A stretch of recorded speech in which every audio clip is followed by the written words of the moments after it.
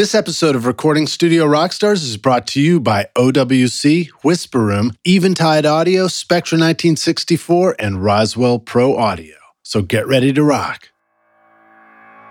I got a text message from Kirk Johnson, Prince's personal manager, and he said that he needed somebody to run an SSL and record the tape. I texted back, thanks, I can't, I've never run a tape machine before. And then my phone rang and it was him, and he was like, that's okay, just come right now and we'll figure it out.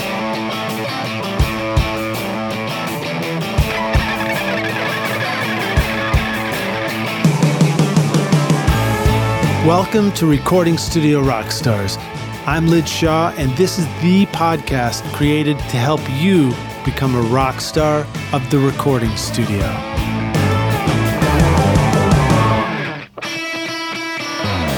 This episode is sponsored by OWC, Otherworld Computing, which you can find at OWC.com, your trusted source for memory and speed upgrades, DIY installs, and used Macs for your studio. Let OWC focus on keeping your studio Mac in killer condition so that you can focus on making great music. Why ditch your existing Mac when you can take your studio far into the future with OWC? Learn more at OWC.com and learn how you can supercharge your studio Mac. The speed to create, the capacity to dream. Find out how awesome your Mac can be at OWC.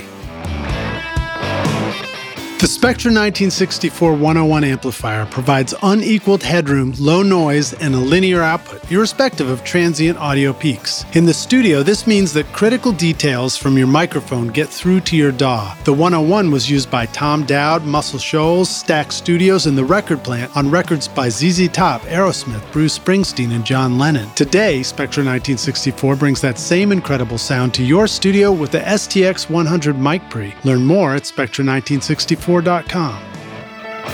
What do Michael Brower, Joe Ciccarelli, Dave Pensato, and George Massenburg all have in common? They all have great things to say about Eventide. Originating in a New York City basement in 1971 with the original Instant Phaser and H910 harmonizer, Eventide continues to transform the sound of music with the iconic H9000 harmonizer, visionary guitar effects like the H9 pedal, and now a whole suite of incredible plugins for your studio. Go to eventide.com to learn more or click the link in the show notes below. If you're sick of bothering the neighbors when you are trying to record your music or ruining your recordings with outside noises, but you're not ready to spend a ton of money on permanent studio construction yet, then consider getting a Whisper Room ISO booth for your studio. Whisper Room offers the instant solution for a comfortable, quiet, ventilated, portable ISO booth with easy line of sight for recording vocals, guitar amps, or even drums. Get 10% off the 4x4 or 4x6 booth when you mention Recording Studio Rockstars. Go to whisperroom.com or click the link in the show notes below. Hey Rockstars, it's your host Lid Shaw, and welcome back to Recording Studio Rockstars, bringing you into the studio to learn from recording professionals so that you can make your best record ever and be a rock star of the studio yourself. My guest today is Evan Bakke, the chief engineer at Power Station New England in Waterford, Connecticut. Originally from Minneapolis, Minnesota, Evan started working under producers Matt Kirkwald and James Fluff Harley at Mastermix Studios and The Boiler Room, and also at Pound Sound in St. Paul, partnering on many projects with producer-mixer Jeremy Tapero. In 2009, spent a couple of years in Las Paz, Bolivia, South America, and built a recording studio in Che Guevara's old house, before ending up back in Minneapolis to work as Prince's personal recording engineer in 2013 and 14. More recently, in 2015, Evan moved to Connecticut to become the chief engineer at Power Station New England. I've put together a playlist of Evan's work in the blog show notes, and the tracks are a variety of consistently great-sounding recordings in different genres. So I'm psyched to dig into some great recording techniques here with Evan, learn more about running a pro studio in Connecticut, and perhaps even hear some cool stories about working with Prince. We'll see. Please welcome Evan Bakke to Recording Studio Rockstars. Evan, are you ready to rock, dude? Let's do it. Great to have you here on the show, man. It was nice to run into you at the AES event in New York, too. Yeah, that was great, man. Yeah, thanks a lot for having me. This is awesome. I love this show. My pleasure. It was really cool to sort of discover you and the power station. What a beautiful looking studio. Yeah, it's amazing. It's designed after the power station in Midtown, so it's like it's not an exact replica, but it's pretty close. It's amazing. It's awesome. Well, we can circle back on it, but rock stars, be aware that it is just like when you look at it, it almost looks like you're inside a giant recording sauna, not because of the heat, but because you're just surrounded by gorgeous wood in every direction. Yeah, exactly. It's amazing. Yeah. I'm sitting in it right now. Oh, cool, man. Right on. You're not in the live room though, right? I'm in they call it the rhythm room. So it's the back dry, room. So if you're looking from the control room, there's a booth in the back right. That's where I'm sitting. Very cool. Well, so let us know a little bit more in your own words about who you are and how you got started out in recording and stuff. Well, like you said, I'm Evan Bakke, originally from Minnesota. I guess I started when my dad bought me a acoustic guitar, a little Alvarez acoustic guitar when I was maybe 13 or 14, and I was no good, but I could figure out how to record myself, so I did that. And nice. My first one was an Alvarez too. Alvarez Festival. Yeah, mine might be a festival. It's possible. Yeah, I think it is. And it still sounds good, actually. Yeah, mine has since turned into a high string because the action got a little wacky. Yeah. I haven't played it for a while, but last time I did it was good.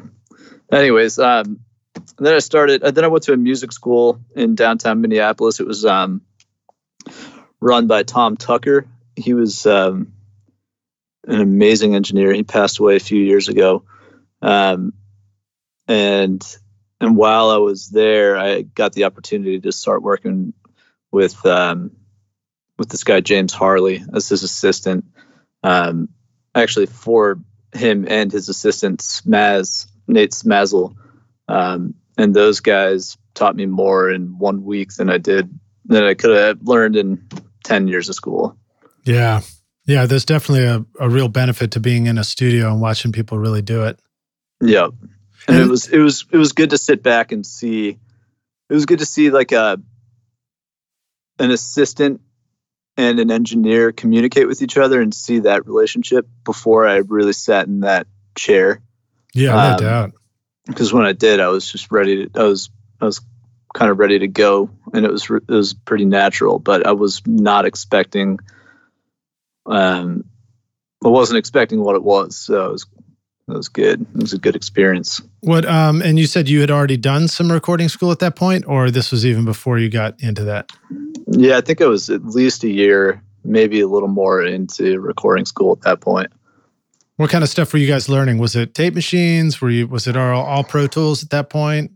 It was all Pro Tools. There might have been a class on like an analog class that actually Eddie Chiletti would have taught. Oh wow! And I didn't take that class. I know Eddie really well though.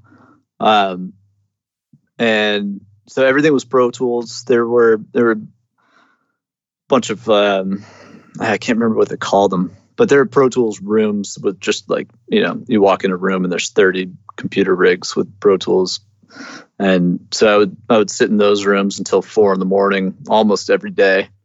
And then worked my way into a Trident 80 series room.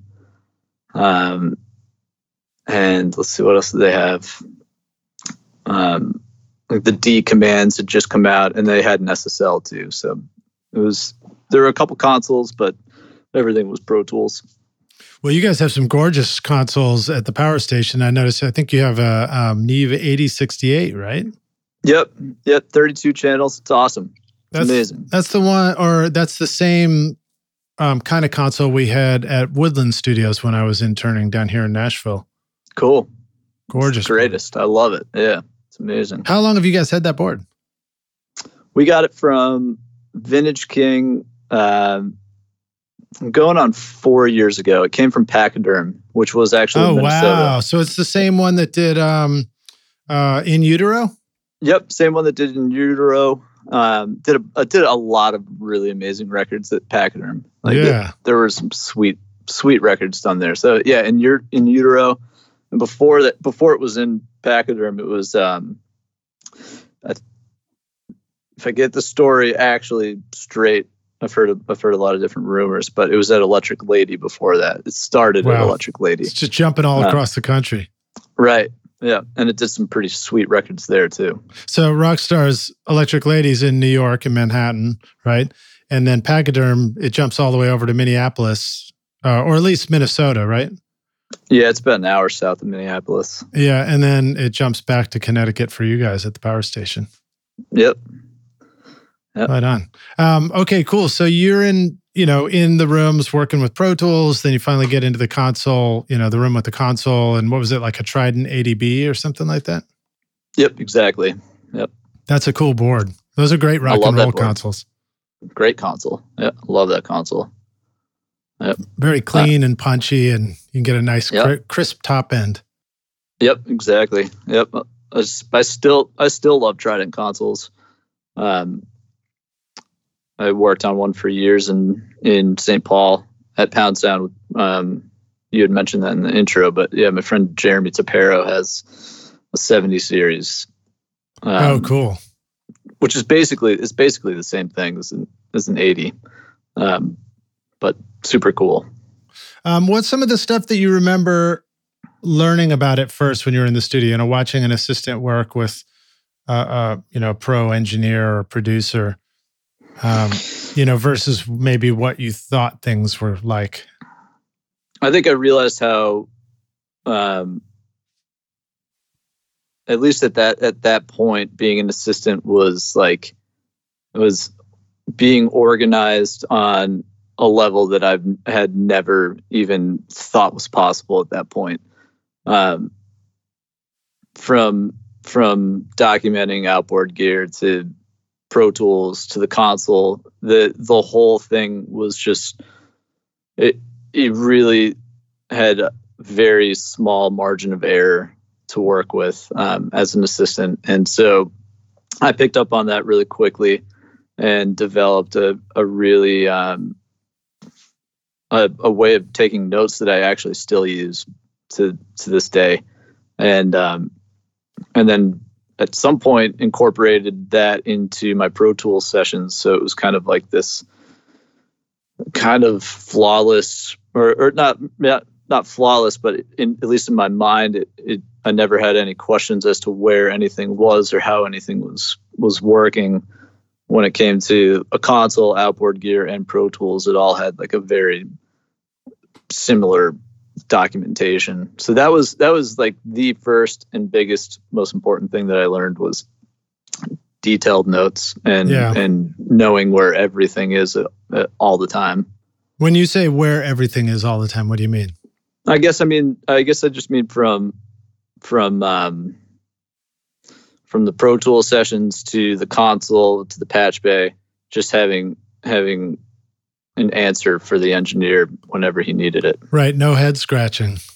No head scratching. Head scratching wasn't allowed. Weren't allowed to scratch your head. Head scratching is out. I was just scratching my head today as I was, getting into an older session, and it is frustrating. And I think about that, and it's like, it feels like there's a real balancing act between, how much time you want to put into documenting and organizing versus how much time you can afford to put in, depending on what kind of projects you're working on.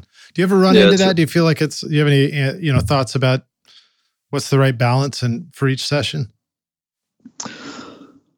Well, yeah, I do actually. I think that at this point, when it comes to Pro Tools and the way that I'm working when I'm actually tracking, I don't take too many notes. I do have assistants at the power station that are really great with their note taking. But my Pro Tools sessions all basically look identical at this point. Like I think I could probably open a session from 8 or 9 years ago and it would look really similar at least color coordination and organization as it does now. So I'm able to kind of keep that to a minimum. And when I'm mixing stuff that's sent in to me, that someone else tracked, I don't know, I just turn the faders up. I don't even really look at what the tracks are labeled as. Otherwise I think I'd go nuts. Right. Renaming everything. And then on the back end, if someone says, like, we need to work on this track that I've then relabeled as something else, or I just turn it up, and I don't really document other people's work that much. I feel like it would be nice if almost there was like a double naming system in there where you could keep the old name and put a new name. Yeah, that would be nice. Well. I guess you can in the notes underneath the track, I suppose, but I don't go that the far. The comments, yeah. The first thing I do with the comments is I close that window. It takes so much space on the computer screen. I do the same exact thing. And I mean, honestly, we can gripe about it a little bit, but the window that allows you to name tracks has always been like an Achilles heel for Pro Tools, where it's this teeny tiny thing and you can barely fit any information in there. And you're like, man, even just doing like multiple takes of things starts to eat up all that little space. So it becomes a real challenge sometimes. Yeah. Cool, man. Well, so do you want to talk a little bit about what your Pro Tools session is like? I mean, you described it being kind of a system of color coding and everything. What are some things you remember about how it's laid out and organized, and any thoughts you have about, maybe ours doesn't have to match yours, but here's some good tips on how to arrive at our own system for that. Yeah, I think it's just probably repetition and what my brain has kind of naturally made my sessions do. But at the top, I've got, and this is for tracking and mixing basically, but at the top of the session or the very left of the mix window, I've got a master fader followed by a print track. My master fader is yellow and my print track is purple. And then from then I've got bass guitar, green, drums, brown, and then vocals, red.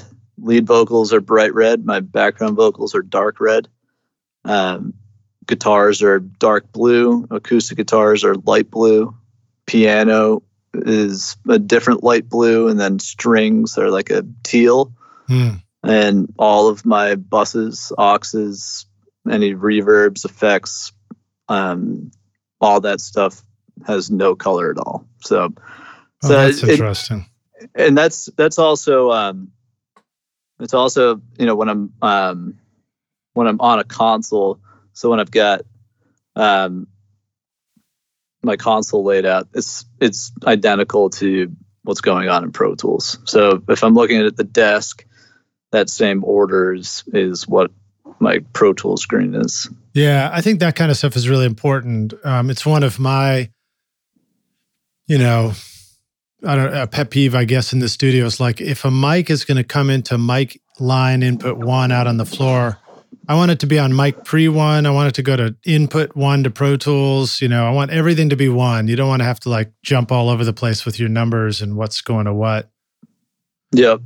It'll just mess you up. I feel the same way. Yep.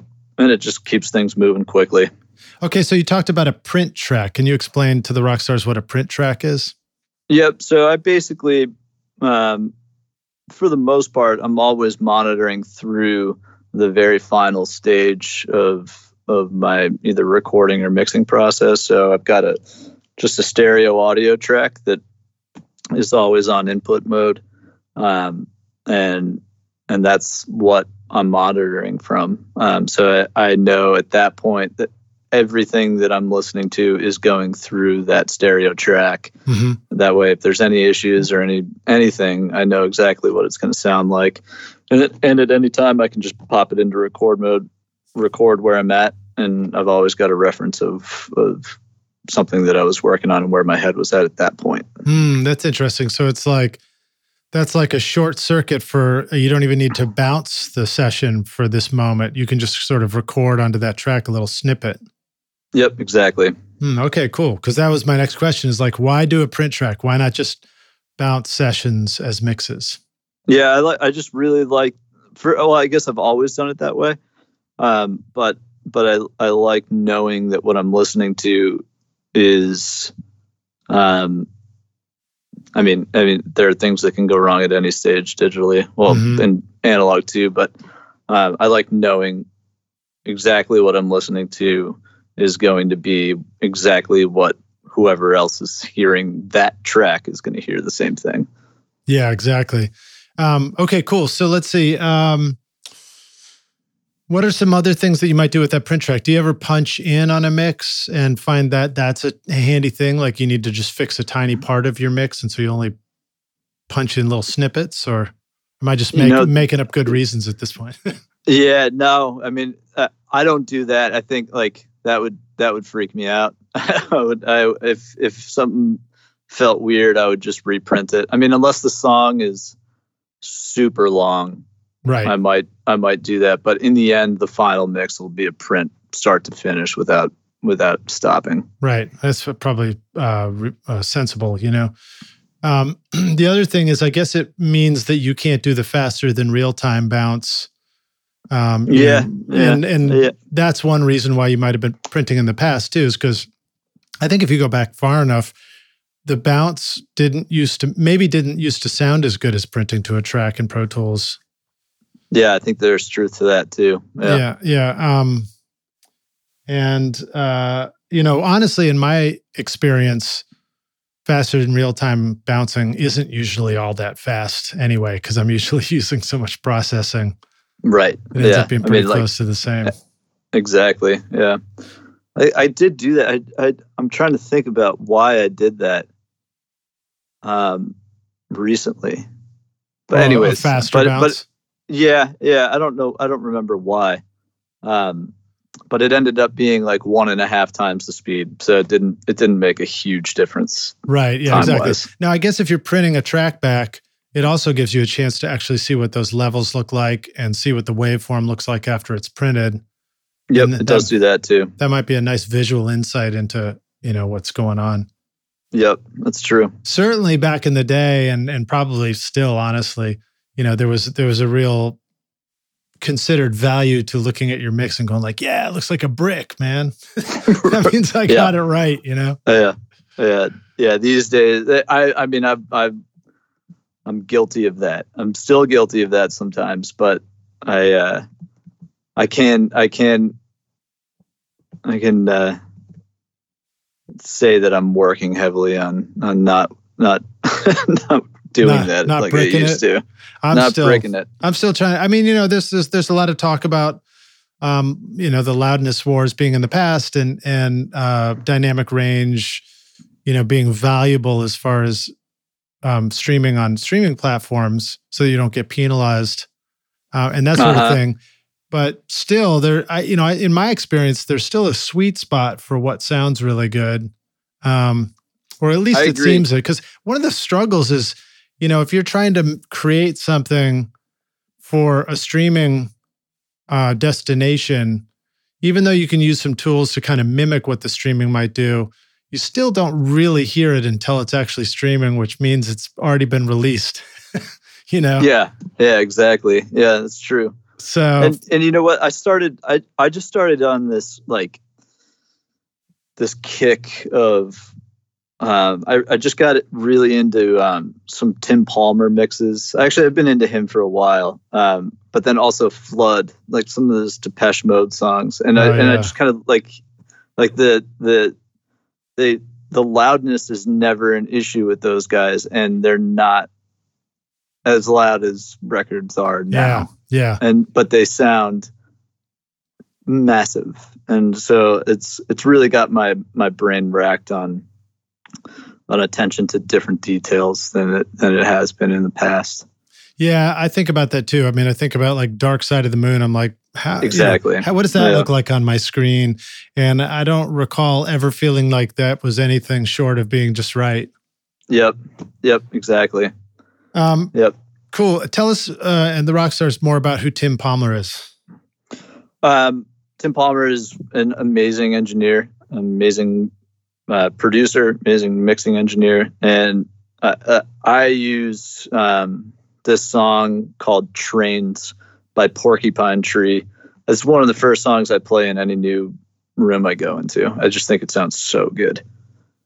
It's amazing. Nice. And I think that that's an important thing, a reminder to all of us that like it is very valuable to know what sounds good to inspire you when you're in a space.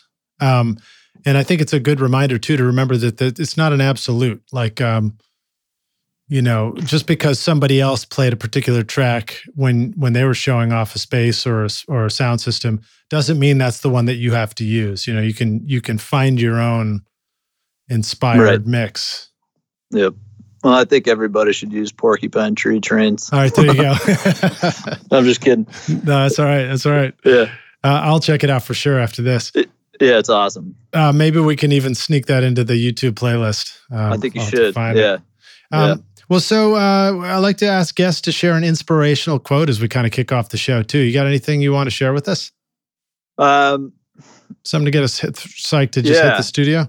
Man, I think that anything that Levon Helm has ever said in his life is inspiring to me. Yeah, Levon Helm, if you give it good concentration, good energy, good heart, and good performance, the song will play you. I love that. Nice. I like that. Yeah, it's like when all those things converge, it just kind of guides you on what to do with the song in the studio too. Yeah, totally. It's nice when it feels so great actually when you listen to something and you just know what is needed next and you go out and play that part or play that instrument.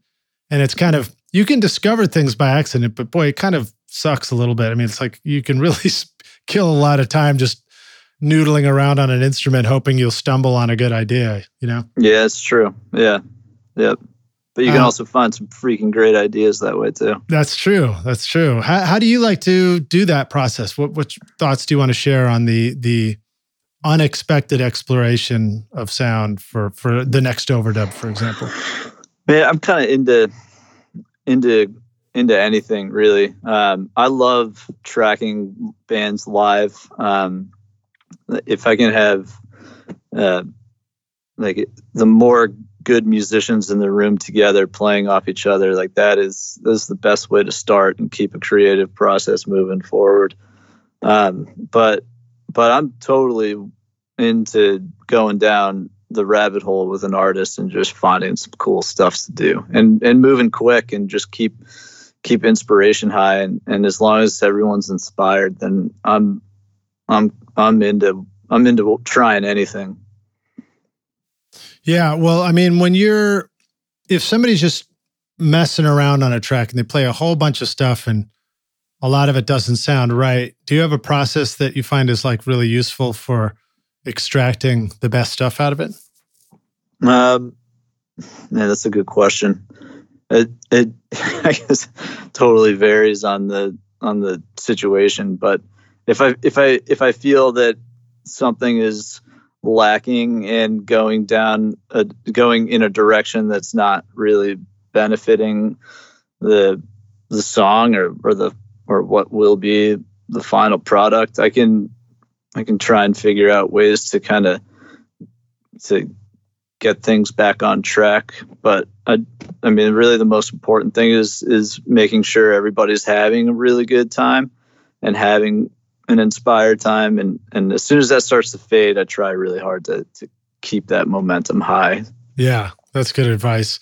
Just keeping everybody, there are a lot of things that will try and derail your session, especially when you're working with other people and they're getting frustrated, or especially if you have experience as the engineer or the producer and the people you're working with are a little bit greener in the studio. Yeah. Yeah. There's a lot of truth to that. Yeah. That can bring excitement to the studio, but it can also bring very easily getting derailed. Right. Yeah.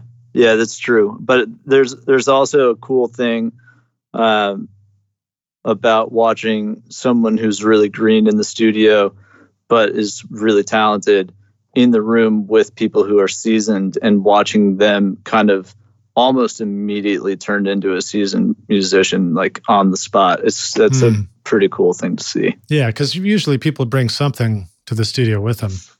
Right. There's a reason they're there. Yeah. And it may start with the ability to recognize what's really good and be followed by hopefully the ability to play what's really good. Yeah, exactly. Yeah. I mean, like when it comes down to it, if the players are good and the song is good, it's probably going to be really good. And if any one of those elements is not, it's tough to navigate that during while it's actually happening. I did a mic shootout for my vocals in the studio and tried 20 different microphones, from the Shure SM7 to a vintage Neumann U67, but was impressed that my favorite of all was the Roswell Pro Audio Delphos 2 large diaphragm condenser. Handcrafted in California, Roswell Mics brings you inspired design and attention to detail to help you capture a gorgeous vintage sound without the vintage price tag. Check out their beautiful microphones, including the Mini K47 for only $349 at RoswellProAudio.com. I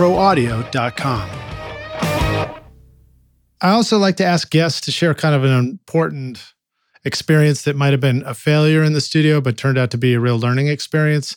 You got anything you remember or want to talk about from, those early stages, or even maybe more recently? Yeah, well, I mean, I'm like fairly confident that I'm constantly failing and constantly learning from failures. But I think that one thing that I saw a lot of arguments in the studio when I was young, like some very like unnecessary arguments. Did you ever see anybody throw the drum kit? I saw chairs fly. I never saw the drum kit fly, but I saw chairs hit a wall a couple times. And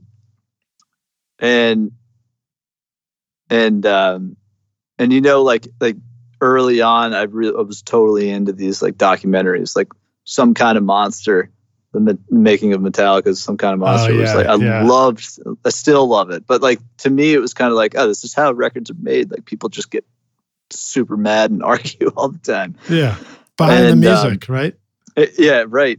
Yeah. And so I think that I ended up kind of pulling that attitude into my sessions at times when I just really didn't need to. And because I just kind of thought it was normal that you just end up in these kind of little bickering things or arguments or whatever. Yeah. And then at some point, a friend of mine just kind of pulled me aside and was like, hey, this is like a totally cool, fun session, and we don't need to argue. And I was just like, wow, you're totally right. And that totally set me straight. And so I don't do that anymore. Nice. Yeah. Are you sure? I'm going to pick a fight with you, man. I bet you do. No, I'm just kidding. No. You could try. I mean, I'm gonna just not let it happen, man. Yeah, I think I had some of that too. I remember hearing stories about producers being, tyrants in the studio, or like, somebody, an intern or an assistant messes up and they get fired and they're never back in the studio again. You're like, wow, man, this world I'm learning to be a part of is so intense. And then you get into it, and then after a while, same thing that you said, it's like, you're just like, that's ridiculous. There's all kinds of great people making brilliant music that like their goal is to get along with people and for it to be a wonderful experience, not a crappy one. Totally. Yep. I mean, totally. Yeah. Well, so let's see. How about an aha moment for you? Something in the studio where you were like, where you remember things really clicking?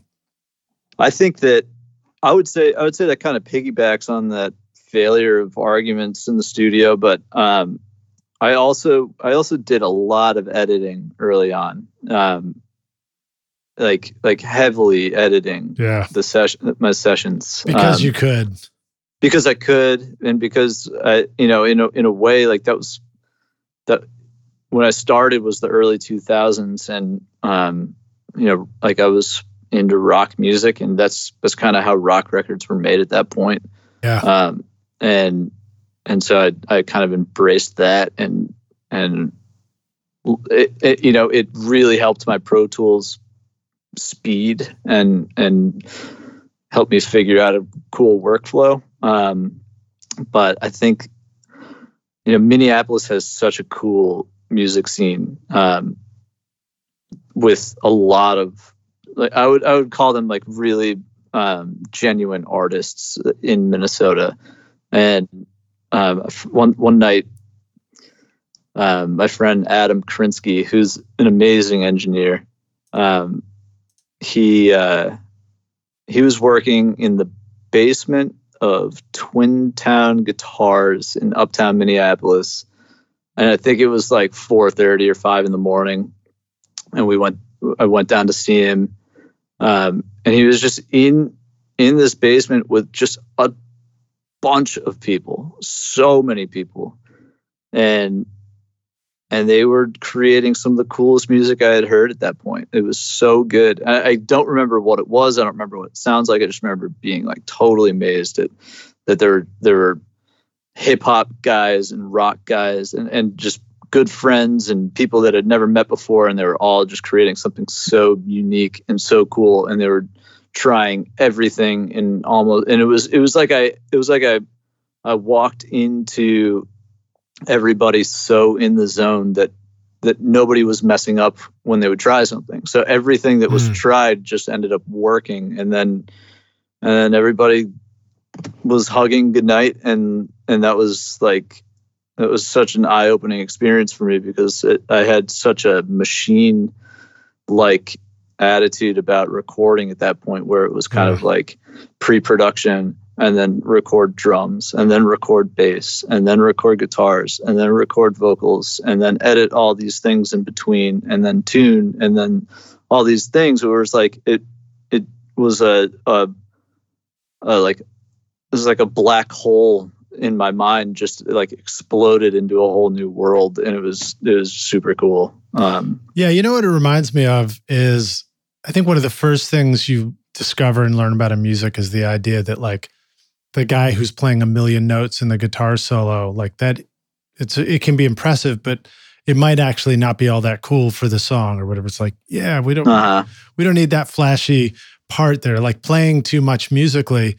And we forget sometimes that it's the same thing for us when we're engineering. It's like, just because we can, and we learn these skills of like, oh, I know how to edit drums, I know how to tighten it all up, I know how to do all these cool things, and those are good skills to have. But it's like just playing way too many notes in the solo. You don't need it all the time. Totally. I think I started to realize that, like, I might not have been really listening to what I was working on. Like, it was just kind of like, I made sure the parts were there, and then once the parts were there, I made sure they were locked in. But maybe they just didn't need that. It was, that's a big aha moment for sure. Yeah, well, I always called it the magnifying glass. It's the zoom. You have to learn that. Like, you have to be zoomed out to have an over perspective of the song and what it's like to listen. It's one of the reasons why, like, turning the volume down, going halfway out of the room and listening like that, it just removes all this other stuff. So you're just totally step back listening, or listening in the car. But then when you work on things and you edit drums and you tune a vocal and everything, you have to be super zoomed in. Totally. Yep. And one of the things I remember learning early was like, oh shit, I can't be zoomed out and zoomed in at the same time. It's not possible. Totally. Like you just learn that, like, okay, right now I'm zoomed out. Okay, right now I'm zoomed in. And once you let that be, it makes it easier to just like do a task, finish it, step back, zoom back out again. Yep, absolutely. I mean, I at this point, honestly, I don't think I could tell you the last time I did that. I had that experience of editing everything and tuning everything. I don't do it anymore. It's just like, it's something that I'm just not, it's not a part of my workflow unless it's like totally necessary or it's, a creative decision. But Well, it's funny, like you learn how to be a super editor, and then you come back later and you learn how to you like use those skills when they're needed. So Totally. there are those times where the band, everybody hears a mistake somewhere and you just jump right in and you quickly, you fix it so fast that they're still waiting to talk about how it needs to be fixed. And you're like, no, I already did it. You just heard it. And they're like, whoa, how'd you do that? Yep. Yeah, right. There's that. And then it just keeps the flow. It keeps everybody's attention on what's important. And then, as soon as that thing is fixed, they don't have to worry about that thing anymore. And they're worried about making the song even better. Yeah, that's a big part of the experience too, that I've noticed, is that like, it can be very easy to fixate on the three things that are bad when you play the song down and completely miss the fact that 90 things are great. Mm-hmm. Yeah. Yep. There's some truth to that. One of the reasons why it's great to fix something right away for somebody if they need it. Yep. Cool, man. So you're in Minneapolis. It just so happens that you worked with somebody who was a wee bit famous named Prince. Do you want to share any story of what that experience was for you, or how you ended up doing that? Sure. Yeah. I understand that you may, if you tell us, you may have to kill us afterwards, but we're willing to. You guys are all willing to take that? We're willing to take the fall on this one. All right. I was bouncing around quite a bit. I was kind of living out of my car, and doing a lot of traveling and just trying to I don't know, chase some sort of adventure that I had my whole life. I just couldn't really sit still. And I ended up in Minnesota after leaving for a few years and coming back and leaving again. And I kind of had this thing where every city that I was in before I would take off for the next one, I would find a good river and I would go do some fishing for an afternoon, and then I would hit the road the following morning. Dude, there's no way you ran into Prince out fishing on a stream. I'm not buying it. Nope. But I got rained out, so I decided to stick around for an extra day, so I could fish that following day. And I went. I had no cell phone service. Came back to my car, and I was going to go. I was basically going to go see my parents and tell them that I loved them and I would see them next time. And I got a text message from Kirk Johnson, Prince's personal manager, and he said that he needed somebody that could run an SSL and record the tape. And I texted back, and I had known a few people who have worked with Prince before, and the stories were rarely pleasing. Right. And so I was definitely cautious, and so I just texted him back. I said, thanks. I can't, I've never run a tape machine before. And then my phone rang and it was him, and he was like, that's okay. Just come right now and we'll figure it out. And I was like, I really can't use the tape machine. I was like, I'll be totally fine on your console, but I was like, I've never used it before. He was like, yeah, don't worry. We'll be all right. Just if you can just come tonight, just like help us get through the night. That's wild. And you're like, just as long as I can edit all of his vocals and drums. Yeah, right. Yeah, because I'm real good. Oh man, yeah. And so I got there in the evening. It was hot out. I think it was middle of August, and the sun was going down, but it was super hot. And I was haggard. I had literally just gotten done fishing. Like I was pretty disgusting. Did you bring Prince a largemouth bass? No, I was fishing for trout, but he had a rule. Nothing with eyes or parents was allowed to be eaten in the studio. That's funny. So anyways, I got there and Kirk walked me into the studio and he was like, can you just set up a vocal chain and make sure everything's working and put some reverb on it. And so I did. He had a C12 that kind of hung on a big starboard stand, like from the other side of the SSL, hung straight over the center section. And he would sit down in his chair. So this mic hung right above his chair, and to the right. Now, is the starboard? Is that the Triad Orbit stand? Those guys made a starboard. I guess, yeah, I guess so. Yeah. Yeah. All right. Well, anyway, sorry. I'm not really sure, but it's one of those huge ones. Yeah. Big counterweight on it. And then to the right of that, there was a little headphone box, and then the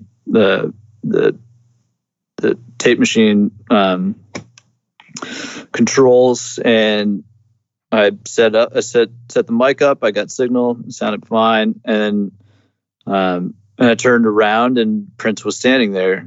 He just had walked in the room at some point when I had my back turned, and I introduced myself, and he introduced himself, and then we didn't shake hands. Like, I remembered wishing I shook his hand at that point, but we didn't. And then he asked me what kind of limiter I was using, and I put his vocal through a Great River preamp and into a Blackface 1176, and I showed him that, and he asked me why I wasn't using an LA2, and I was like, I can switch it, and he was like, no, why aren't you using it? And I was just like, because I thought that one would sound cool. And then he sat down at the mic and he started singing, and the needle on the 1176 just exploded, just completely exploded, and my gut was just like, oh no, like just like totally slammed. Totally slammed, like as hard as that thing can be slammed. And I went down to turn it down a little bit, and he said, don't touch anything, it's perfect. Awesome. And I was like, great. And he said, can you come back in a couple hours? And so he had his band living at a hotel down the road, so he got me a room there, and I didn't even go in the room. I went and got a cup of coffee, and I just started driving around. Just like, no way I was going to go sit on a bed watching TV. Right. And after he checked the mic, he went out into the hall and came back with a 2-inch reel, and it was like, let's put this song on. And I was just like, you got to be kidding me! Like, this is my worst nightmare. I've never put a reel of tape on a tape machine before. I've never done anything with tape before. And I took the box that said Electric Lady on it, and I walked into the tape room, into the machine room, and I just freaking did it. Like, I just put it on and hit rewind until the beginning and hit play, and it worked. And then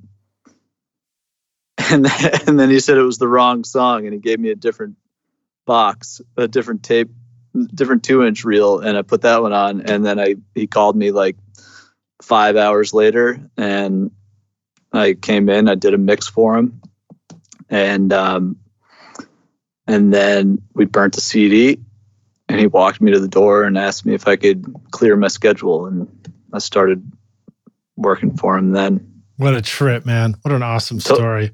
Total trip. It's still is just kind of like the more time that passes, it's like it feels a little less real for some reason. That's wild, man. That's wild. Who was the first person you called when you got back home to your hotel? You had to call somebody and be like, dude, you won't believe what just happened. Yeah, I was probably my dad, I remember my dad when I was just a little kid, like really little. We were living in New Jersey, so I had to have been like 6 or 7 years old. I remember Prince being on the TV and he was playing acoustic guitar and he would do these things where he would stop playing and he would get up and dance and twirl around, and then he would start playing again and he would dance and twirl around. And I remember my dad saying that he's the best performer that's alive. And so I was never a fan of his. My knowledge of his music was basically Little Red Corvette and 1999, in Purple Rain, that was it. I didn't know he was so good. I had no clue how amazing that guy was. That's a trip, man. Well, hey, let's take a break for a minute, and thank you for sharing that stories. Rockstars will be back in just a minute with Evan for the jam session. A reminder that we've got links to stuff we're talking about in the show notes, including a playlist where you can go check out Evan's work and listen to some of it right now. And we'll see you guys in just a minute for the jam session. The Spectra 1964 model was created by the missile engineers who are central in rolling out the systems that have protected the free world for over half a century. The extremely stable high-circuit design of the 101 amplifier provides unequaled headroom, low noise, and linear output, irrespective of transient audio peaks, giving you clearer, punchier, dynamic recordings. During the height of record making, the 101 preamp was the perfect choice to build consoles for Tom Dowd, Muscle Shoals, Stax Studios, Ardent Studios, and New York City Record Plant, bringing you the sounds of ZZ Top, Aerosmith, Bruce Springsteen, King Crimson, John Lennon, and so many more. The Spectra 1964 legacy is carried on today through Bill Cheney and Jim Romney. Now you can get that same sound in your studio with the STX 100 mic pre and STX 500 EQ. Add the Cinemag Transformer BBDI and the C610 comp limiter, and you can have a truly awesome sound. Go to Spectra1964.com to learn more or click the link in the show notes below. Are you using a Mac in your recording studio? Are you tired of feeling like the studio setup you worked so hard to create is becoming obsolete too quickly? Wouldn't it feel great to have a trusted friend to help you keep your existing Mac and studio setup current and relevant so that you can focus on the thing you love most, which is making great music? Well, now you can rely on OWC, Otherworld Computing, which you can find at OWC.com, whose mission it is to help you get the most mileage out of your Mac. Whether you need to upgrade your RAM, install an SSD, add more connectivity, or simply find a great used Mac that's ready to rock, OWC will help take your studio far into the future with a vast library of DIY install videos, 24/7 friendly support, and free shipping in the US on most items over $49. Why get frustrated and ditch your existing computer when you can take your studio far into the future with OWC? Learn more at OWC.com and find out how awesome your Mac can be at OWC.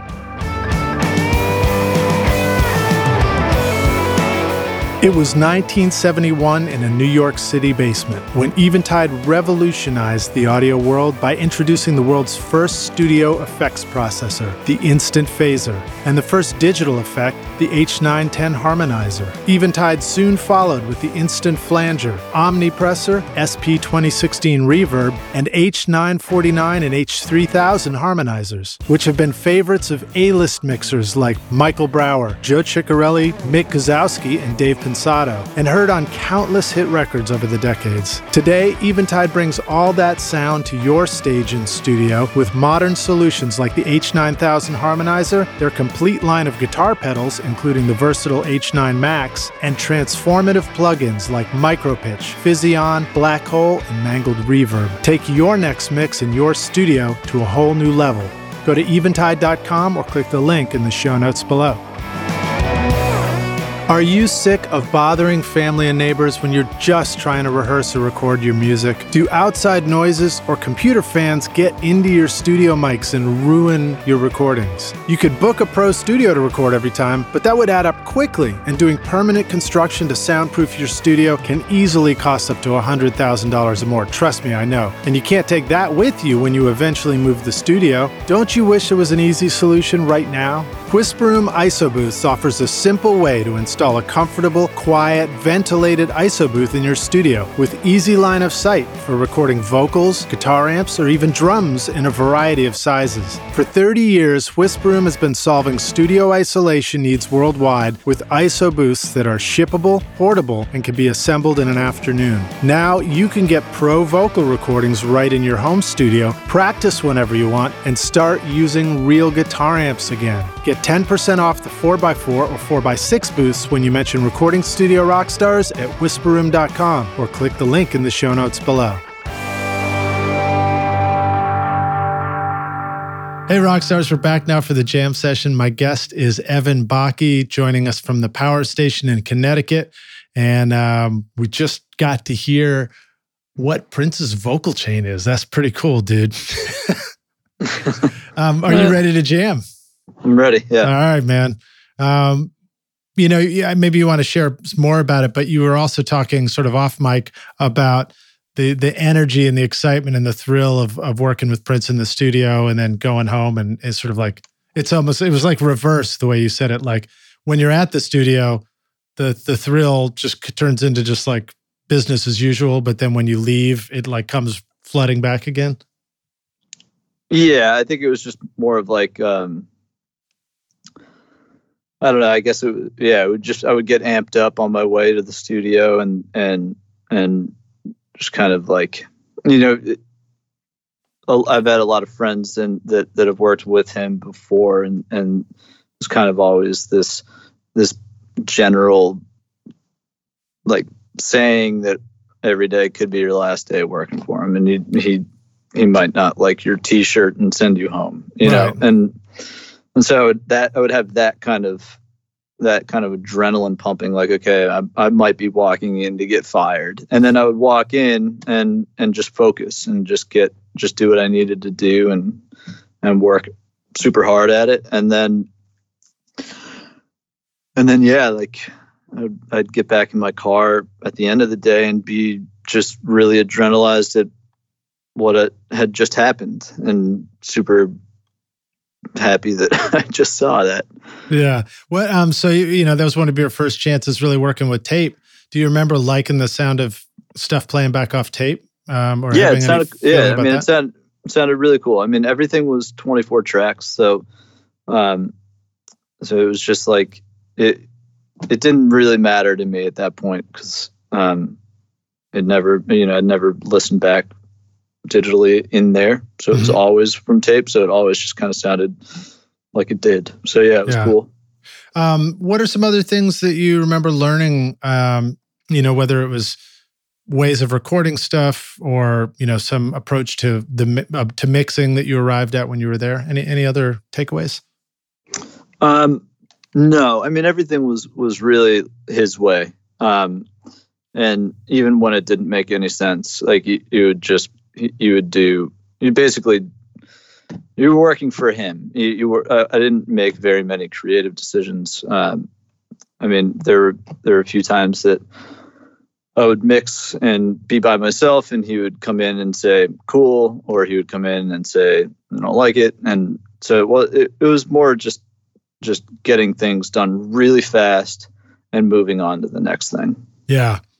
Do you remember getting a sense that maybe that's the takeaway? Is sometimes you work with a successful artist and it kind of doesn't matter how they do it, just that they have a way of doing it so that they can do it, Yeah, I guess so. Yeah, I think that's probably true. Because I've seen that. I mean, like, one of my mentors in the first studio I worked at, he was very particular about how he did stuff. And there were many times where I'm like, that's so, weird. Like, why are we doing it this way? How come we don't do it this new modern way or whatever? And meanwhile, he just could consistently produce great records because he had a way of doing it. And I began to see that repeatedly, in the world of recording. It's like there's a huge amount of value on having a system that works. It doesn't matter whether it's an old system, a new system, one in between, makes sense to everybody else or is super unique. Totally. Yeah. I'm sure I do things where people look at it and have a better idea in their minds, but it just works for me. Yeah. Same with you. Yeah. Well, I mean, and you reminded us of that when you talked about like, I use a print track. Oh, I guess I started doing that a while ago. Again, the important part is when you open up your old session, it's going to work and you know where to find stuff and you know how to take notes on it and everything. Right. Yep. And it's just easy to know where you left off because you got a stereo track of where you left off. Did you get to record any instrumentation when you were working with Prince, drums and bass and guitars and stuff like that? Yeah. I mean, I was with him for a while. It was like, I want to say it was definitely my main gig for about 9 months, but I also went back after that a few times. So it was like a year and a half total. So I did a lot of band stuff. The horns, his horn section a couple times. And I mean, he was a nasty keyboard player. So I did a lot of work with him when he was playing keys. But yeah, I did a lot. I did a lot with him. What are some things like any cool techniques that you can share about recording drums or anything like that? For him in particular, or just in general? Both. I like room mics. I love room mics, so I'll use quite a few room mics and mono and stereo. I personally like the sound of a more mono kit. I really like my drums centered. It's not like a rule or anything like that, but I typically mic a kit, drummer's perspective, and it ends up being somewhere really close to the center in the end. Yeah, I find that too. I find like I lean towards stereo when I'm thinking about miking up the drums, but when I'm actually listening to music I like or trying to get the mix to sound awesome, I really just care about the kick and the snare in the middle. Sure. Yeah. I don't really have like a set of standard practices when it comes to recording anything. I like to just try something new every time, and it's usually just kind of what I'm in the mood for, and I'll do that. Dig it. All right, let's just pretend you got a session tomorrow and you got to mic up drums and it's a rock band and you're not really sure what they sound like yet. What might you choose? I would start with a U47 about 2 feet in front of the kick drum and maybe 2 feet above it.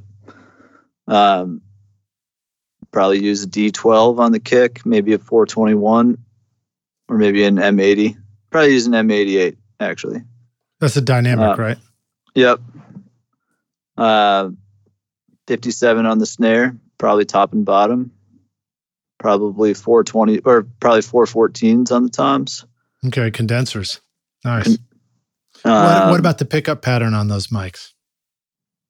I like those things flat and usually with a little bit of pad on it. But don't you have to select cardioid, supercardioid? Oh, yeah, I would be cardioid on the toms for sure. Okay, dig. Actually, not for sure. I mean, like maybe, probably. Right.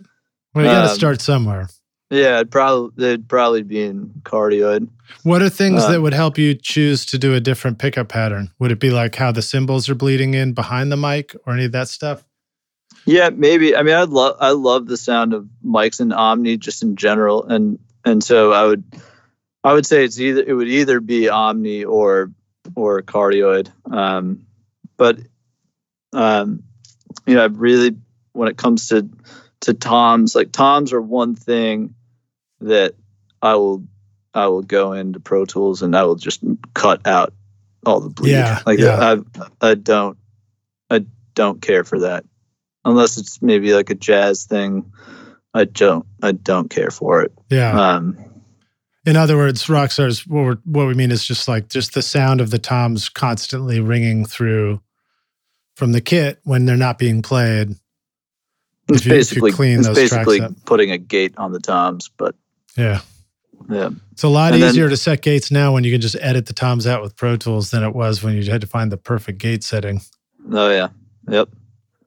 Yeah, I don't mess with that anymore either. I just cut them. How about your overheads? What would be your setup for tomorrow? Probably U67s, probably Norman U67s. I really like U67s on overheads, or Cole's 4038s. If I wanted something darker. Mm-hmm. And I would use, if I didn't use the Coles on overheads, they would definitely be in the room, along with probably a C24. Nice. What about the spacing of those overheads? What's a starting place?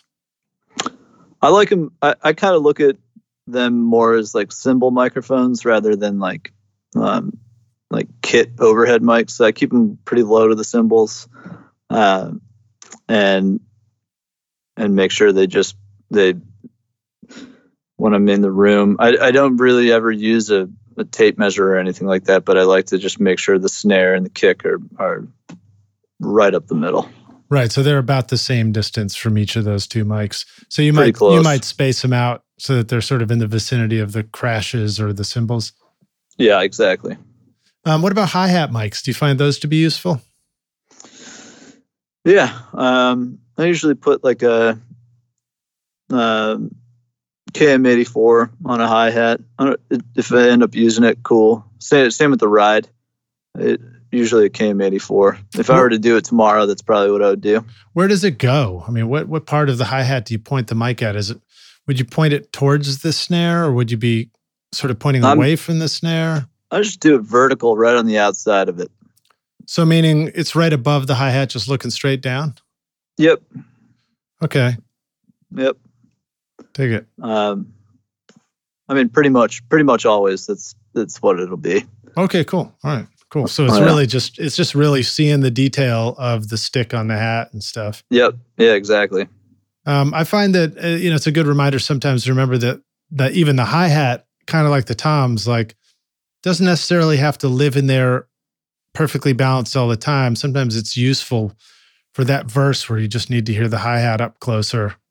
Yep. But it can go away in the chorus or whatever. If somebody's, a big challenge for me is when somebody opens the hi-hat halfway and starts doing, it's just like, boy, it just takes over. Yeah. Yeah, I agree. Cool, man. Let's talk about some of the records that you've done too. So, one of the things I wrote down was that you worked with an artist named Sam Nitsch. Yeah, Nitsch. Yeah, Nitsch. Little girl. And there was a real nice use of space and reverb on the guitars. Well, first of all, let me just preface this by saying that your whole playlist, like everything really sounded great, Oh, sweet. Thanks, man. Yeah. That's cool. And so, I'm listening to this and the space on the guitars is really nice. And I wondered if you wanted to talk about how you like to look for cool ambience in a recording or a mix, delays, reverbs. And then one other detail on that is it sounded like it might have been a sample, but there was some glockenspiel and stuff in that track. Mm-hmm. Yep, that was real. Yeah. Yeah. So I know that can be a little tricky to record well sometimes, and I wondered if you wanted to talk about how you record things like glockenspiel and other mallet instruments. Yeah. Well, the guitars that Sam had an awesome setup. He basically called me out of the blue and said he wanted me to just hire the band for him. He had sent me a bunch of demos and we've been talking, and he finally got to a point where he was ready to just let go of anything that he had done in the past, and he really just wanted to try something different. So I had Steve Gould on drums, who's a great drummer, and Ian Allison on bass, who's an amazing bass player. And then the guitars, that's all this guy named Jasper Nephew. Everything, all the effects. I might have added some stuff to it every once in a while, but all the stereoizing, everything, that is Jasper, and he is so good. And all that stuff is first take. I mean, he is so fast and so good at doing that kind of stuff. Nice. So you're saying you're basically recording a stereo 2 amps or something like that, Yeah, I was. Let's see. I used a Fender Twin I think it was probably from the 70s. And then on the other side, a Three Monkeys orangutan, Nice. which is a really cool, awesome amp. It's super cool. And yeah, I mean, he walked in, he could care less what kind of amp was being used. He would just plug into it, and he just comes out of his pedal board, which is huge, massive pedal board. It like almost like the first time I worked with him, I saw his pedal board and was just like, you gotta be kidding me. I don't want this in here. Like, there's no way. And then I started listening to him play, and he's lightning fast, and he's so good. That's awesome. Yeah, it's funny because I've seen pedal boards come in the studio and be a tone killer, and I've seen them come in the studio and be the answer to what the song needed. Yeah. I mean, his feet are moving just like his hands are throughout the entire song. I mean, he's turning stuff on and off the entire take, every take. It's amazing. Wow. Yeah. All right. So then what are some other thoughts about, like, what mic do you stick in front of amps like that? Look, it kind of varies on that too, but for electric guitars, I really like Sennheiser 441s for a dynamic mic, and then I'll use a Royer 121 a lot, and also really, I had never used one until I came to the Power Station New England, but the Neumann M269, which is kind of like the best way I can describe it is like it's like a little bit more of a hi-fi U67. It's a tube mic. It sounds really cool. So I've been using that a lot on guitars too. Okay, cool. So basically a condenser, a big diaphragm condenser mic. Right. Tube. Yeah, definitely tube. Yeah. All right. And then what about the glockenspiel and mallets question? What thoughts do you have about that? I don't think I could actually tell you what mic I used on that for him, but I would guess it was a Coles 4038, a ribbon. Okay, or maybe so a ribbon. Maybe an RCA 44, like something like that. Why would you choose those mics to record an instrument like a glockenspiel? Just the softness of those microphones and such a transient instrument, and I don't really mic things like that close. It was probably 4 or 5 feet away, maybe even more. And so just really like finding something that is going to satisfy a sound that's hard to sound satisfying. Yeah. I mean, do you think it's a fair takeaway to remind ourselves that sometimes the mic that you choose is sort of the opposite of the instrument you're about to record? Like if the instrument is dark, then a bright mic might be the right choice because it helps bring out the detail. And if it's a super bright instrument like drums and cymbals, then the darker mic tends to be a good choice because it sort of contrasts it a little bit. Yeah, I would agree with that. Yep. What about compression and limiting? Do you find that those are really useful for, like, I mean, I've experimented sometimes and, you do a really fast attack and release and you can really manage the spike in a glockenspiel hit, for example. Yeah, I guess so. I also don't know if I would have recorded with one or not, or even if I added one. I don't know. I think with that, I would probably, honestly, if I were to do that tomorrow too, I'd probably just throw up a ribbon mic and put it through a channel on the Neve and roll off some highs. And that's about it. I probably wouldn't compress it. Dig it. All right. Yeah. Unless it needed it. But I probably wouldn't start with that. All right. So another record you did was Danny Morrison, Honey Drip, and which rocks pretty hard, but it still sounds smooth, So I wonder if you wanted to talk about ways that you can keep a rock record from getting too harsh. Sure. Things like vocals, guitars, and then just whatever, the overall sound. Yeah, I mean, I think that probably goes back to the players too. That was Jeremy Tapero on drums who had worked with in St. Paul.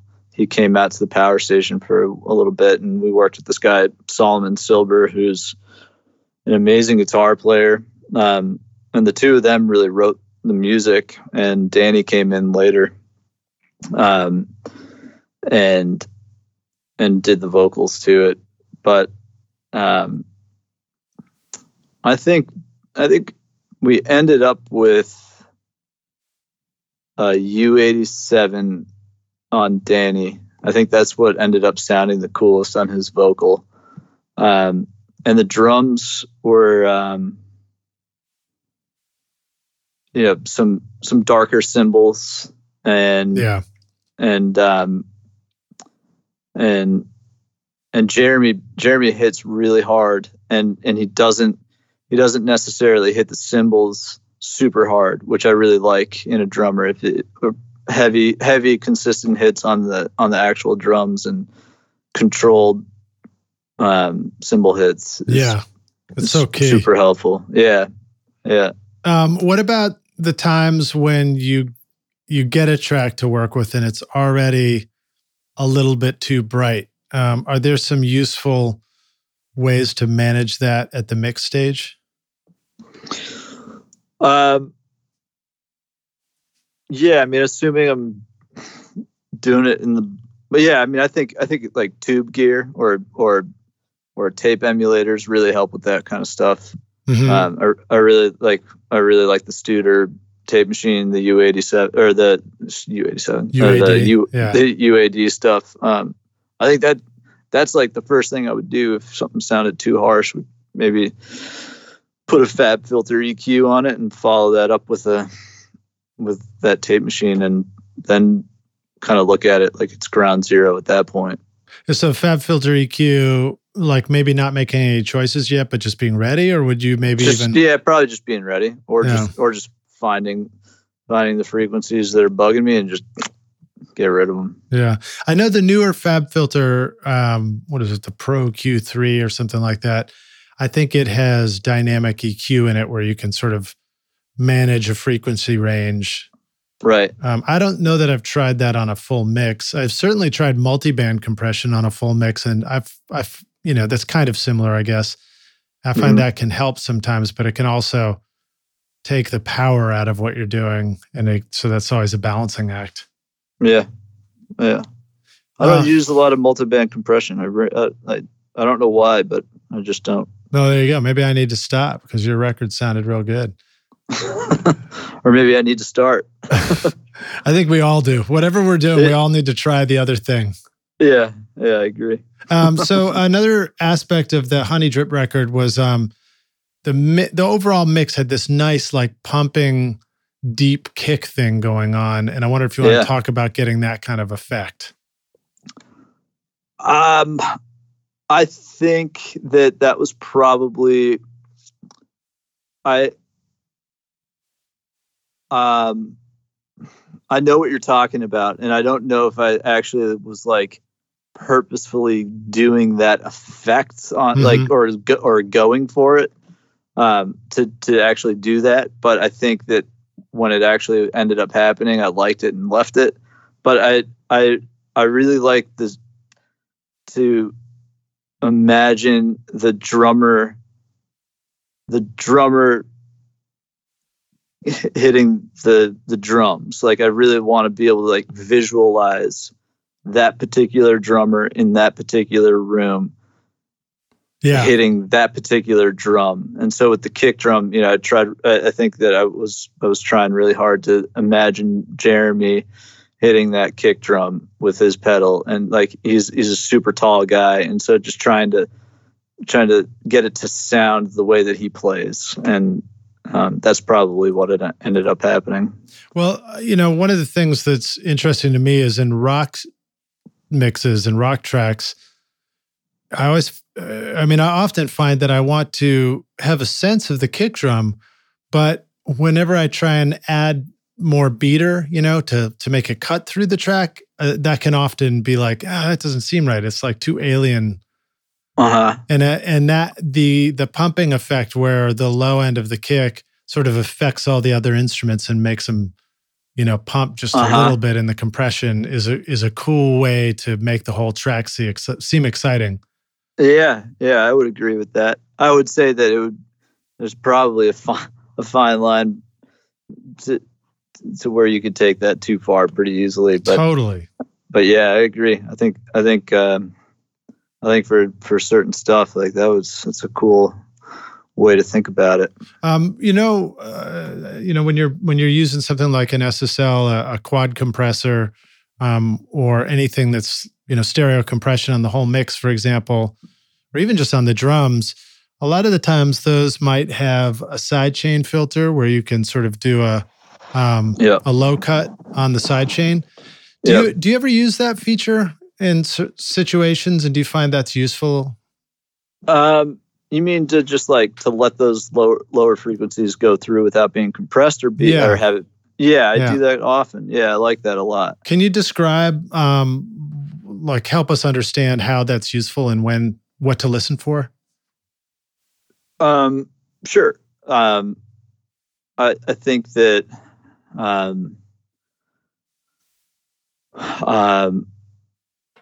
I think yesterday I just mixed a song where I have a stereo compressor on the drum bus, so all of the drums are coming out of the 2-channel drum bus, and when the kick drum, the kick drum is fairly loud with quite a bit of low end, and without that filter, the low end of that kick drum is going to completely affect the compression of everything. So if you have that filter on, it's going to let that low end through, and you don't have that issue anymore. Okay, so it's kind of the same topic we were just talking about. It's just another way to control that pumping effect. Totally, and that's probably avoid it possibly. Or that would be avoiding it in that scenario. Yeah, but that's also probably what happened in Honey Drip too, where instead of all the drums being pumped together, I would with the low end of the kick, I probably would have let all that low end through, and then had something else doing that pumping thing, probably on the stereo bus, I would think, to be honest with you. Yeah, because if you wanted to affect everything a little bit. Yeah, I think that's probably what happened. Okay, so this does. I'm glad you like that song. It was a cool song. Yeah, it was cool, man. It was fun to listen through all this stuff. Nice. So, this brings up the topic of low end. We're talking about kick drums, bass guitars, things like that. Do you want to talk any more about how you might address kick and bass in a mix and stuff you think about, or ways that those two, do you route them together so that they get treated together? Do they get separated? Just anything you can think of. I think I did route them together for a while, for a long time. And I've kind of recently gone to this idea of that I really no longer have a template that I work off of. I was working off a really specific Pro Tools template that I'd built up over time, and I think that I started to realize that it was holding me back from trying new things. So now every time I mix a song, I start from scratch completely. And so that gives me the ability to make a decision whether or not I want to put the drums and bass together every single time, rather than starting with them that way. What do we listen for if we put the drums and well, first of all, what does it mean to put the drums and bass together? And second of all, what are we listening for as a result? I think just to be totally honest with you, I am 100% relying on my gut the entire time. I'm never worried about technical things or why things should be a certain way or what frequencies are being affected and why they're being affected. I'm just going with where my gut's telling me to go. Yeah. And so that's really the main thing that I'm listening for, is what what my gut's telling me to do, and if I feel like the bass and drums should be affected the same way through a similar or the same compressor, just to see what that does, I'll just try it, and if it works, then it stays, and if it doesn't, then it goes. Yeah, I think sometimes that's a good takeaway, just knowing that, hey, there's two different ways to try this, and the only answer is try them both as fast as you can and pick the one that feels better. Yeah, that's kind of it.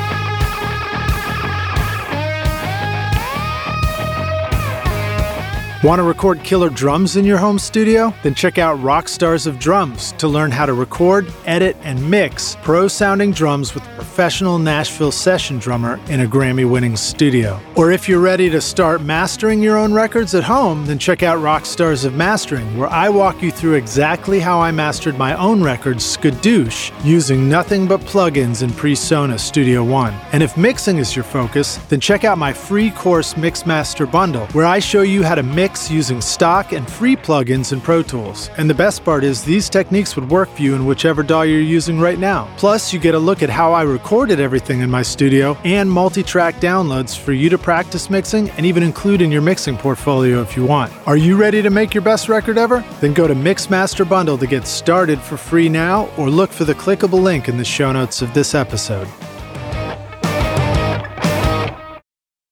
Yeah, so let's see. What about other things that help you make sure that your low end in general is right in your mixes?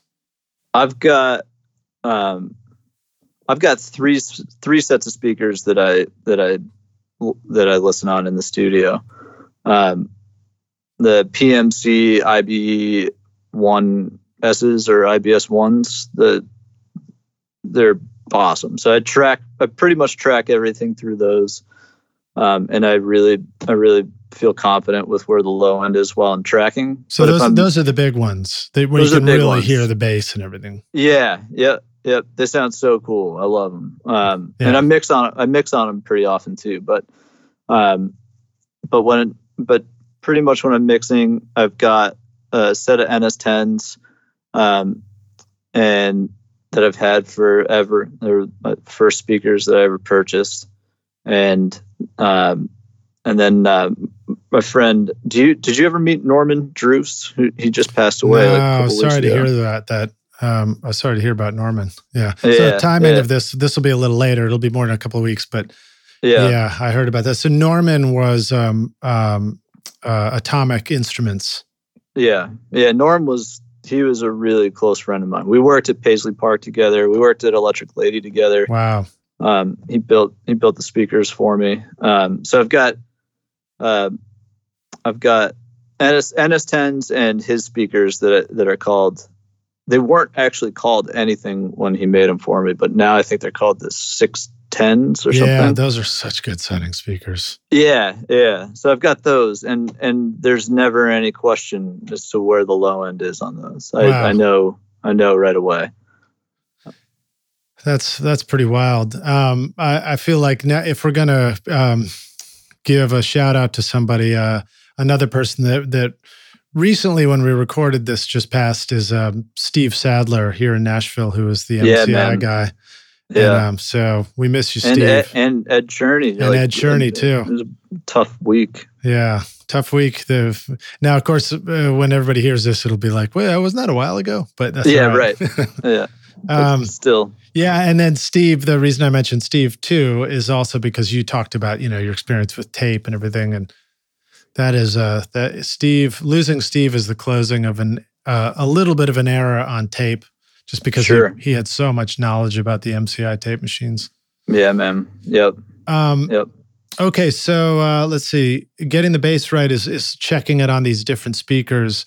I feel like it's a good reminder and takeaway what you said too about tracking with the PMCs and then mixing on the NS10s.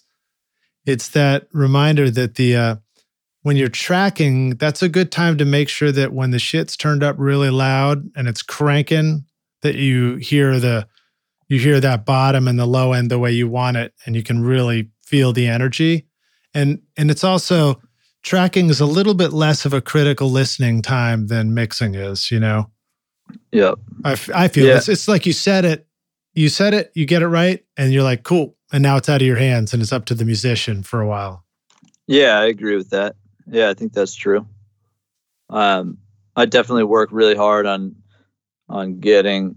I commit a lot, so I'm EQing everything all the time when I'm tracking, and so I want whatever's going into the machine to sound pretty cool, and yeah. I think the PMC has really helped me feel confident in that. And so you're the EQ that you're reaching for is that 8068 a lot of times? Yeah. I mean that, and we've got a handful of Pultec EQP1s and GML 8200. So like between those are definitely my hardware EQs. But yeah, the Neve, I love those EQs. They're super cool. Yeah, and the Neve has got, I think we got low cut and a high cut and then 3-band EQ or something like that. Yeah, exactly. Yep.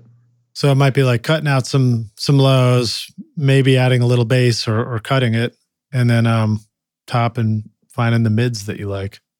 Yep. Sounds about right. All right, cool.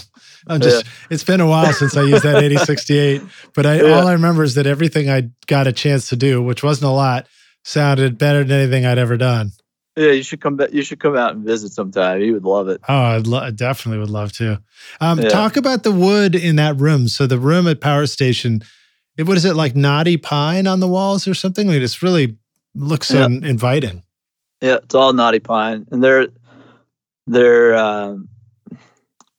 like there's actually in this whole space, there's a lot of surfaces. There's so many walls in this room, and nothing's parallel, which is kind of crazy. Like it's easy to like think like, well, obviously, but when you see how like many walls there are, it's kind of crazy that there's actually not. And so all of the boards are spaced differently.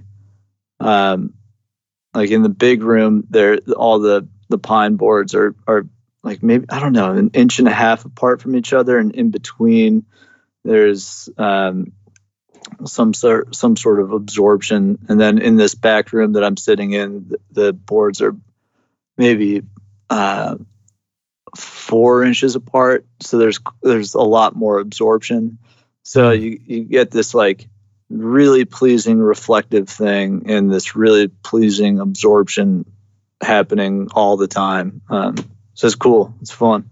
Yeah. I mean, I think when I think about all those slats too, I seem to remember that that's a form of Helmholtz resonator or something like that. Yeah. Sure. Yeah. I don't know how that stuff works, but yeah. I don't either, but I think it's a combination of having a certain frequency that it's absorbing, but it diffuses the reflection of the sound. Exactly. Yep. So that's cool. Well, anyway, yeah, I'm ready to redo all the walls in here and make it look like that. Right. might take me a minute. Yeah. All right, cool. So another record you worked with is a band called Hippocampus Monsoon. As a track in our playlist, and it just is a band on stage performing. But I'm looking at the mics and I'm like, it's just live mics. It's like wireless mics that being sung on and stuff like that. And your mix of it sounds great, And I thought maybe you could talk a little bit about, doing a well-recorded and mixed live stage track. What are some important things that you have to get right, maybe when you're recording and when you're mixing? Yeah. I actually did do the live sound for that. It was the first time I'd done live sound for something like that. So it was fun. But they're really talented. And they sing really well. They play their instruments really well. And I think that was just direct outs of a console. So there's nothing special about recording it. Everything was just kind of preamps. I guess in all fairness, I don't remember if there was a drum kit on stage. So that might be one challenge. There was a drum kit, but he's playing brushes. So it's like kick, snare and hi-hat maybe. Yeah. So get the stage volume right first. Yeah, and they could have been in-ears too. No, you know what? They did have wedges. They were on wedges there.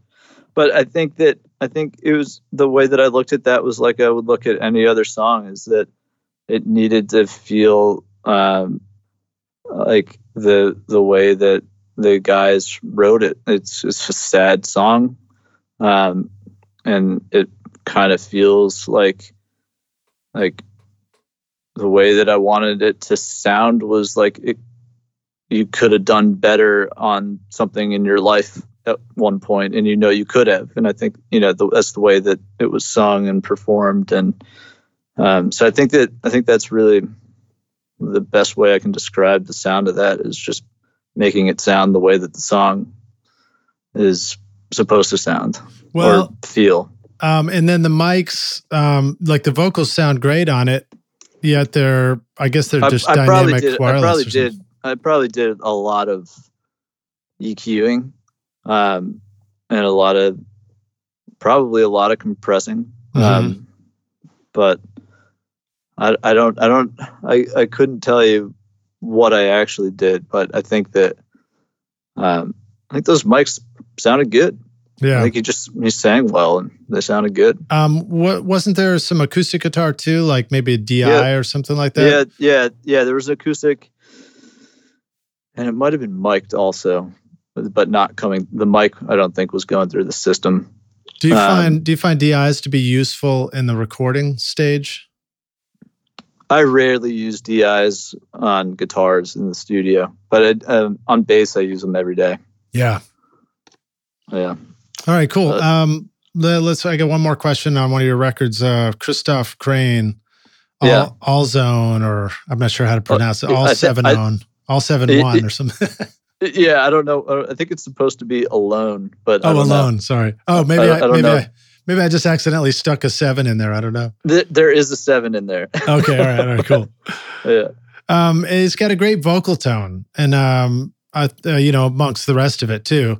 It's a hip hop track too. So I wondered if you wanted to talk about some good techniques for recording and mixing rap vocals and hip hop. Yeah, I think that might have been the only hip hop song I've ever done. And I was into it. Like that's why I sent it to you. So what you're saying is you quit at the top. You're just like nailed it, done.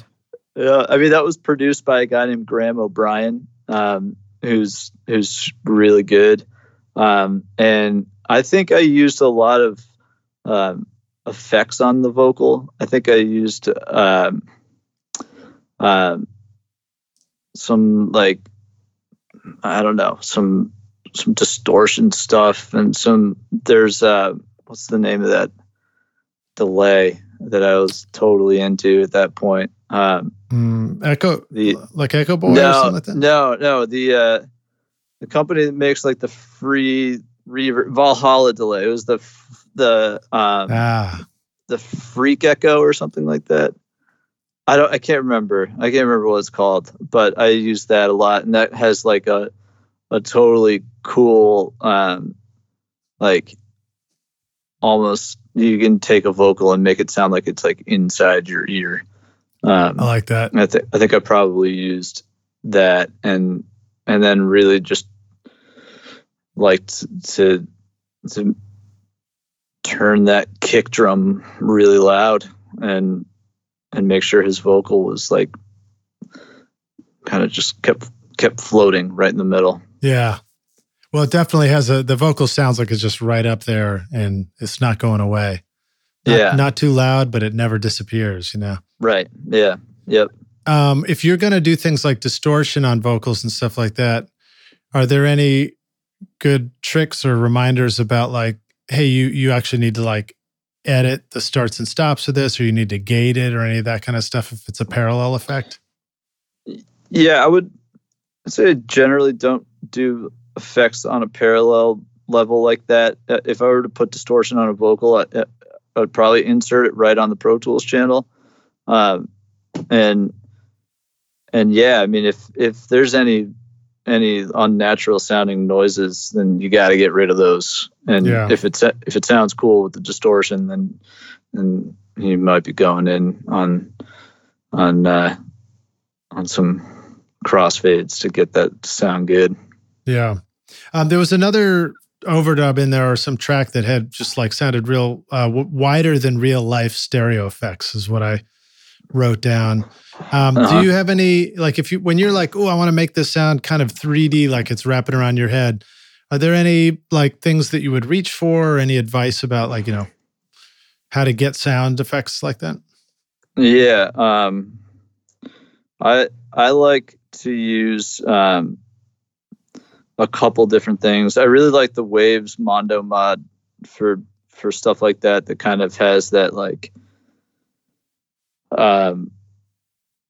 that thing that can kind of feel like it's wrapping around your head a little bit. And then I also like the UA precision widener. And I don't usually put that like right on a track, but I'll use that off a send, like off an aux send. And so if I've got a guitar that feels cool at the level that it's at, but I want it to kind of have a little more space from the center, I can take that aux send and pan it to wherever that track is panned on the track, and then just boost it into a widener, and it just kind of makes it feel like it's exiting the speakers a little bit. So let me see if I understand that one again. So the guitar is really a mono miking sound, but we're also sending it to the widener, and that makes it feels like it's just a little bit more stereo and wider. Yeah, exactly. So I don't know if I explained that well. So if I had like a mono guitar that's panned all the way to the left, and I take an aux send to a stereo aux track, and on that stereo track I put that precision widener, and I choose the left and right on that widener. If you send that guitar to the left side of that widener, it kind of, whatever phasing it's doing is kind of just pushing that sound a little farther out than it would be without it. I see. So it's not like we're trying to make the guitar sound stereo. We're just trying to make it sound like it's more left than left. Exactly. All the way left. Okay, exactly. Cool, man. Yeah, thanks for explaining that and breaking that down. Yeah. All right, cool. Well, go ahead. No, sorry. It's all good. Well, I was going to say, let's jump into some of our closing questions here as we roll out. When you were starting out and recording, what do you feel like was holding you back? It was probably the music I was listening to. was probably pretty freaking terrible. Was it all edited to death or something? Yeah, probably. Yeah, it was probably a lot of that. I seem to remember one of the first things that struck me about that era of like super edited music was that you could do like incredible mutes that couldn't exist before. Like you could just make everything go dead silent for a moment. Yeah. I was into that stuff. Yeah. Well, it's worth learning about. It's worth exploring until you're sick of it and you don't care anymore. Yeah, exactly. Yep. How about some of the best advice you remember receiving in the studio?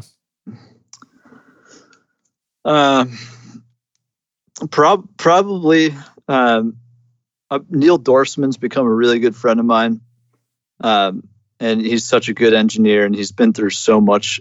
And I think the last time I saw him, he was just like, make everything sound really good. And I know that it sounds like super obvious, but like he's so detailed on every single thing that he records that it doesn't matter if it's just like a split second sound that's coming in the middle of the song and is never heard again. He's going to make sure that it sounds amazing before it gets recorded.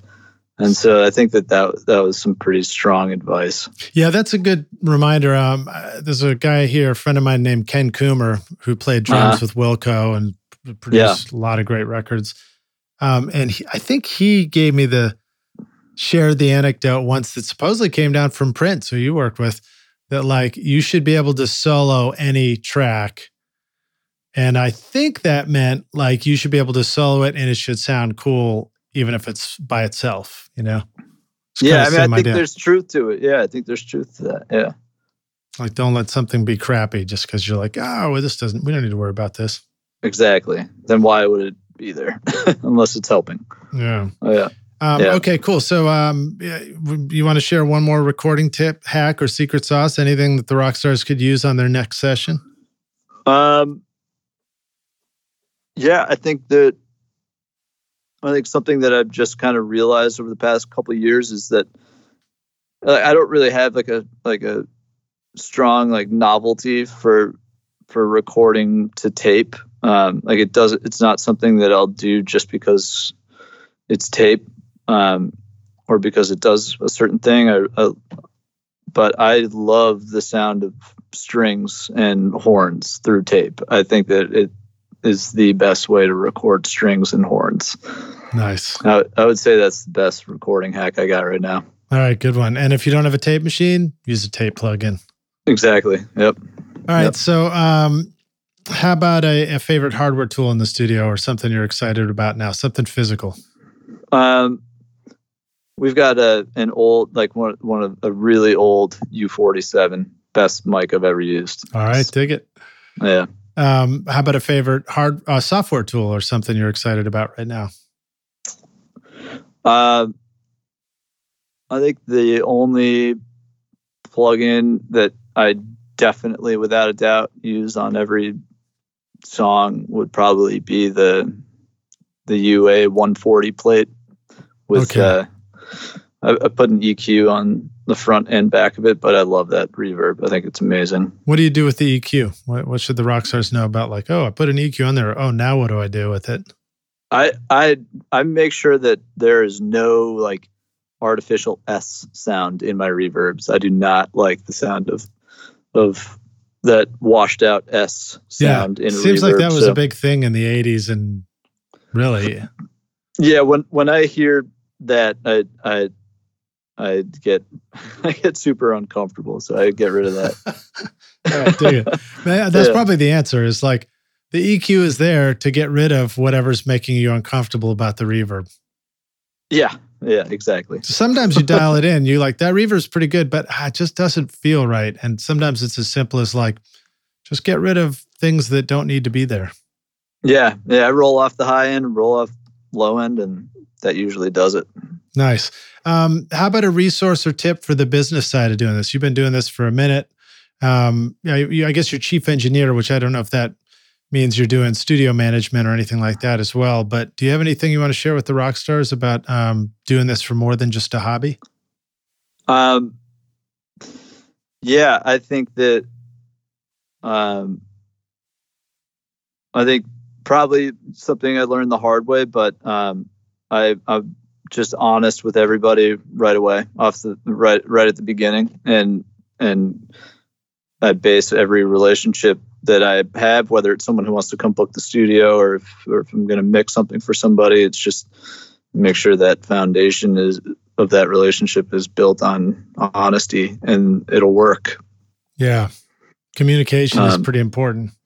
Yeah, like don't lie, and then you're good, and then it'll be good. And those a lot of my best friends are people that started as clients, and that wouldn't be the case if it wasn't built on good communication and honesty. Yeah. So you start out by going, hey, listen, guys, I just want you to know that as we enter this session, instinctively, I really want to pick a fight with all of you and get you to fight amongst yourselves. But I'm not going to. So I'm letting you know. It's like a stray dog. Like you just like can't get rid of some of those old things. Yeah, I'm gonna really want to pick a fight with everyone. if you're not pulling each other's hair out, then I just don't feel right. Yeah. How about staying organized? Obviously, something you learned early on. Any tips or something for that? Or like an online resource that will help the rock stars keep their sessions or their studios organized? You can shoot me an email, and I will send you PDF that I give to all the assistants who work here. Ooh, and I mean, I have not gotten that far on it. It's like just a few pages, but kind of it's as detailed as I've gotten into like sharing how I need things to be done with other people. And I can show you that, and you can take it and like it or hate it. I don't care. Nice. Should we just add that to the blog post in the show notes? Sure. Yeah. All right. So this last question is hypothetical here. We're going to take the Wayback Studio machine, and you're going to go back in time, find young Evan Bakke, and say, "Listen, dude, put down your Alvarez for a moment. I got to talk to you. Here's the single most important thing you need to know to be a rock star of the studio yourself one day." What advice would you go back and give yourself? Oh, man.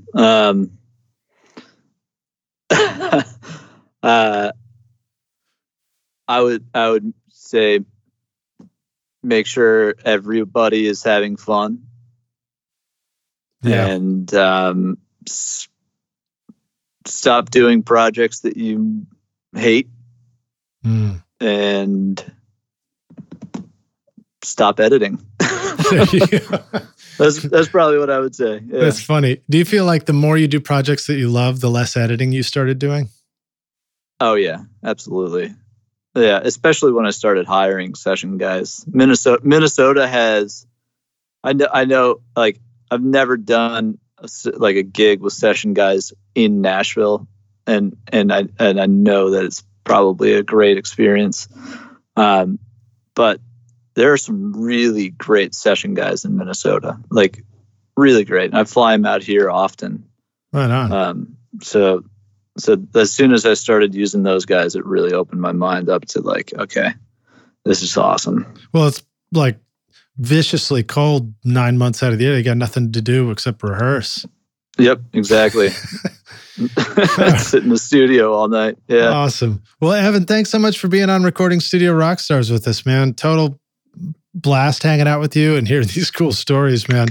I mean, after all, Lidge. I'm pretty sure we just learned Prince's vocal chain. That's pretty badass. So there you go. Yeah, I don't know how long it stayed that way, but it was his chain for a little bit. There you go, man. Awesome, dude. Yeah. Well, let the Rockstars know how they can find you. Where should they go online to follow you and go check out Power Station and call you to make the next hit record? Yeah, you can go. I've got a website. It's just evanbakke.com. There's an email link there. You can go there. PowerStationNE.com is the studio website. You can also reach me there. And then Instagram, I think, is PowerStationNE. All right, cool. That's it. And Rockstar, as a reminder, Bakke is spelled Bakke. That's right. All right, dig it. Well, Evan, thanks so much, man. Look forward to hanging with you, and I can't wait to come see the Power Station sometime. Yeah, thanks, Lidge. It was awesome, man. All right, man. Talk soon. Cheers. See ya. Thanks so much for listening to Recording Studio Rockstars. If you enjoyed the show and want to help make it better, then please share this episode with your friends on social media and leave a rating and review on iTunes to help the podcast reach more rock stars like yourself. You can click directly over to iTunes or go to rsrockstars.com/review for an easy explanation. And remember to hit the subscribe button to keep up with weekly episodes. And if you're ready to make your best record ever now, then head over to Recording Studio Rockstars Academy, where you can start with my free course at mixmasterbundle.com. And if you want more free content from Recording Studio Rockstars, all you have to do is go to rsrockstars.com/email. Again, that's rsrockstars.com/email to enter your name and email, and I'll keep you in the loop with articles, videos, podcast updates, and even free gear giveaways for your studio. Just look for the link in the show notes below. Thanks so much for listening, and thanks for being a rock star. I'm Lidge Shaw, and this is Recording Studio Rockstars. Now, go make great music.